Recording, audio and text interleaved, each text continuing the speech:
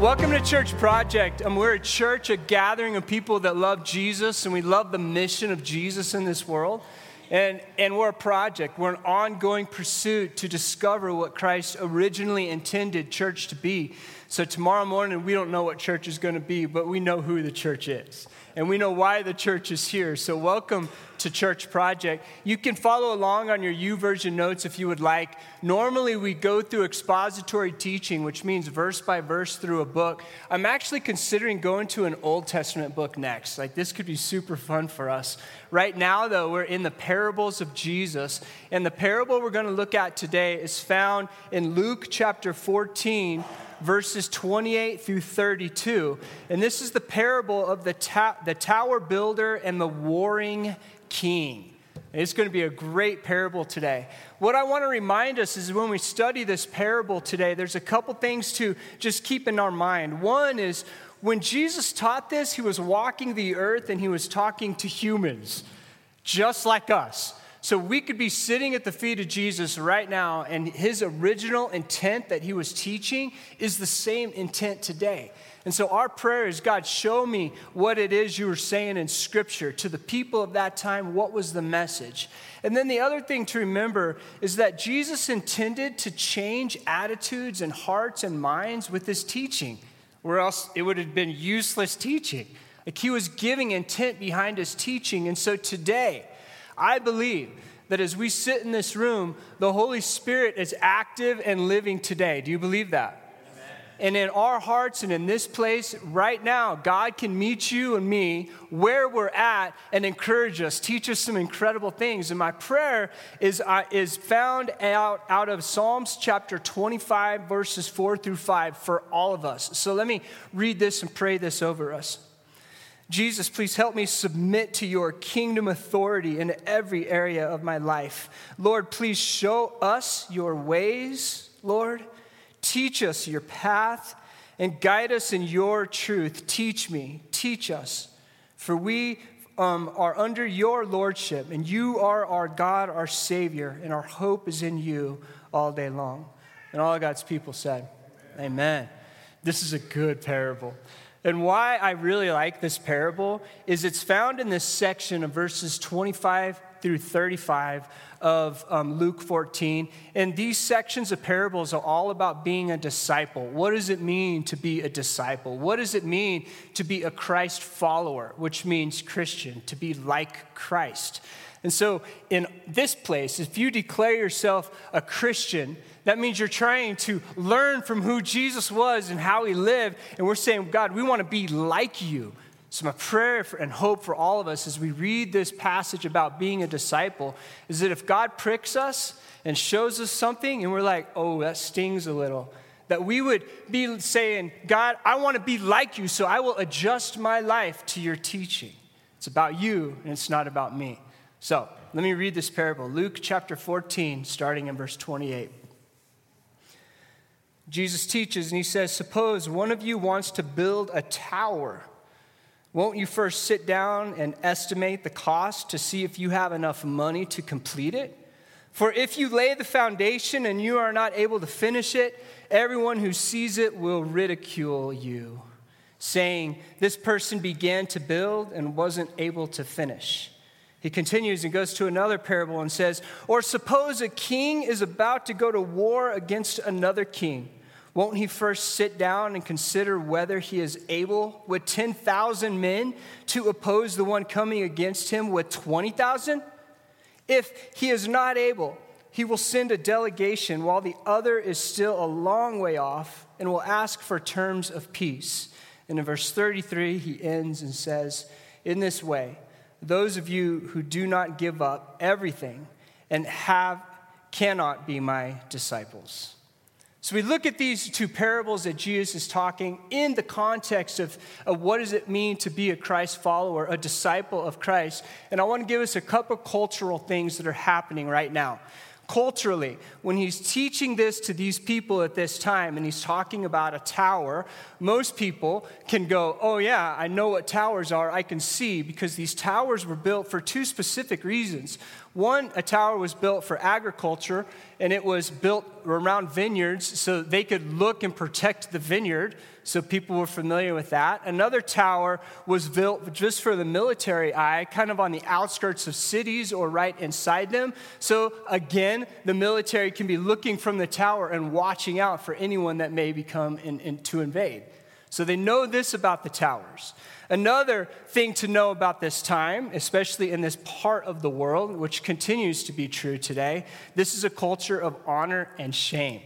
Like, honor is huge, and you don't want to be shamed. And so when Jesus is talking about this tower and this person's going to build but doesn't have the resources to finish it, that's the worst. That's shameful in this culture. And so they're getting it. Like, this teaching is so, so important. Another thing that during this time, and is still pretty true today, but especially during this time, was there was constantly wars and death. And so when Jesus is talking about this parable of the warring king, they're like, yeah, I get it. Like, it's important to know why you're fighting and if you can win. So they're understanding this. And I also want to point out one other thing in verse 32. Verse 32 says, if he is not able, he will send a delegation. Sending a delegation meant more to them in this time than maybe it does for us today. Because this warring king counted and said, with 10,000, I don't know that I can beat them over there. And so while they're a far way off, before they attack us, we're going to send a delegation to them. And what this really meant, in modern times, we're going to miss it a little bit, but during this time, it really meant unconditional surrender. Like, I'm not going to win this. I can see the writings on the wall. I'm about to get destroyed and annihilated, and I'm going to send a delegation to go out and try to appease this army that's going to come and get me. And so it is a sign of unconditional surrender, which is going to hit us pretty personal here in a few minutes, okay? One great commentarian, he's a professor at Denver Seminary, is Craig Blomberg. I think this dude has photographic memory. He memorizes everything. And one thing he says about this is the first parable, because we're looking at two parables. The first one is the tower builder. The second one is the king.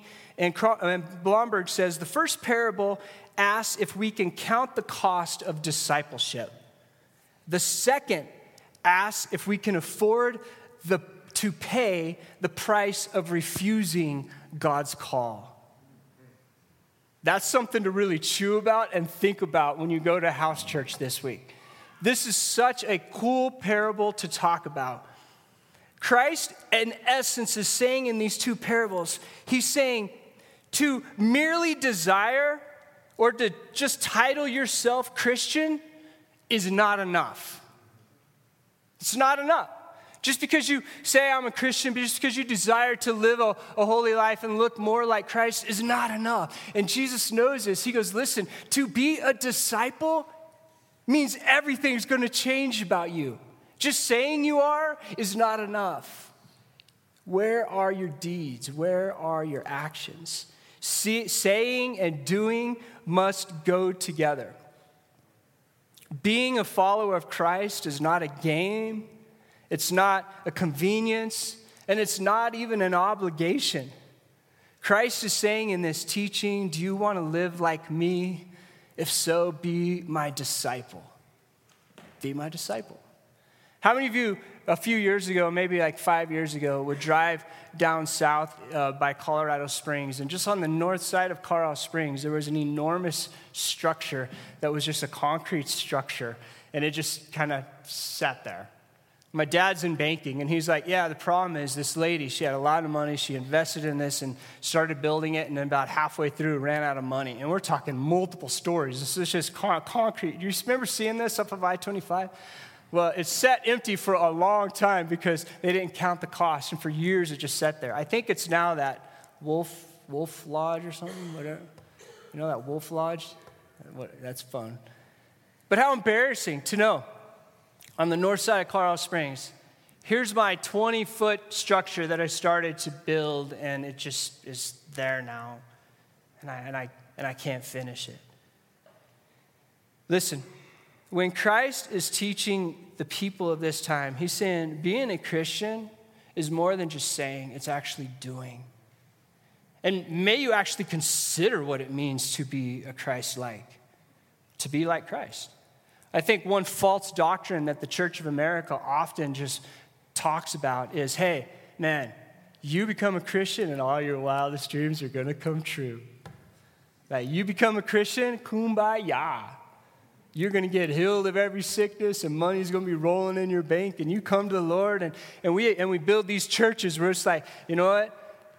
We're going to make it so easy for you. You can just show up. You can just consume the fruits. You don't ever have to be or do. We want you to be comfortable. Man, may that not ever be said of us. May we always be people, and may we, especially Church Project, be a church that says, no, we are people that are bleeding together.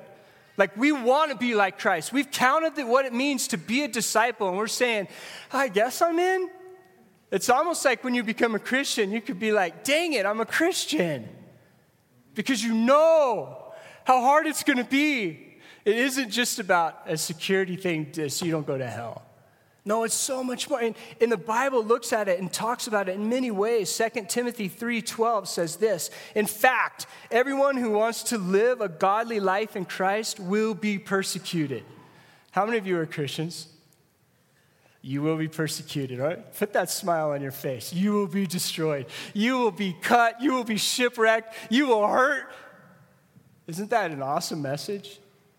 And Jesus is saying, count the cost of what it means to be a Christian. Count the cost. 2 Corinthians 4:7-18 says this, and I'm going to read a lot of this, so maybe if you want to just close your eyes and take this in. We now have this light shining in our hearts, but we ourselves are like fragile clay jars containing this great treasure. This makes it clear that our great power is from God, not from ourselves. We are pressed on every side by troubles, but we are not crushed. We are perplexed, but not driven to despair. We are hunted down, but never abandoned by God. Amen? We get knocked down, but we are not destroyed. Through suffering, our bodies continue to share in the death of Jesus, so that life of Jesus may also be seen in our bodies. Yes, we live under constant danger of death because we serve Jesus, so that the life of Jesus will be evident in our dying bodies. So we live in the face of death, but this has resulted in eternal life for you. But we continue to preach because we have the same kind of faith the psalmist had when he said, I believe in God, so I spoke. We know that God who raised the Lord Jesus will also raise us with Jesus and present us to himself together with you. All of this is for your benefit. And as God's grace reaches more and more people, there will be great thanksgiving, and God will receive more and more glory. That is why we never give up. Though our bodies are dying, our spirits are being renewed every day. For our present troubles are small and won't last very long. Yet they produce for us a glory that vastly outweighs them and will last forever. So we don't look at the troubles we can see now. Rather, we fix our gaze on things that cannot be seen. For the things we see now will soon be gone, but the things we cannot see will last forever. And all of God's people said, amen. I'm going to pray for us. God, oh my gosh. Why would we ever sign up for this? And thank you. God, thank you that you love us so much. As we experience death and troubles and hardship and the cost of being a follower of Christ, may we continually lock our eyes with you and trust in you as we step one step at a time, not worrying about the future, but knowing, God, that your perfect will, you're sovereign in our life. You've already been there and you've already written our stories, God. I pray over anyone in this room right now that feels perplexed or crushed or destroyed, that you would just swoop into their heart right now and encourage them. encourage us, God. And God, even today as we sit and we think about what it means to be a Christian, I pray that it's not with fear that we look at the future. I pray it's with a great smile, remembering where we've come from and what you've saved us from. And God, may you use us in all of our places and spaces this week to look at people in the eyes and smile in the darkest of places. May you use us to speak of hope and to speak of you, because the world desperately needs this. And thank you for this passage, God. I want to just pause here just for a minute. Jesus is taking these two parables, and he's looking at every single one of us that says, yeah, we're Christians. He's looking us in the eyes, and he's saying, consider the consequences of this commitment to be a Christ follower. Consider the consequences of this, which, by the way, consequences are both bad and good, right? Consider it. Consequence of being a Christian, one great one is, man, we can dance on death. Woo! But it also means that we may be persecuted, and it may be hard. Consider the consequences. The thing that I found so cool in this is look at verse 32. I think this is so profound if we look at verse 32. And it destroyed the whole thought when I looked at this parable, okay? And in verse 32 it says, if he is not able, he will send a delegation. So what does that mean? It means this warring king looked up, counted the cost, and said, I'm not able to win. And he sends a delegation and says, it's complete surrender. I won't win this. Pause. Do you think you can save yourself?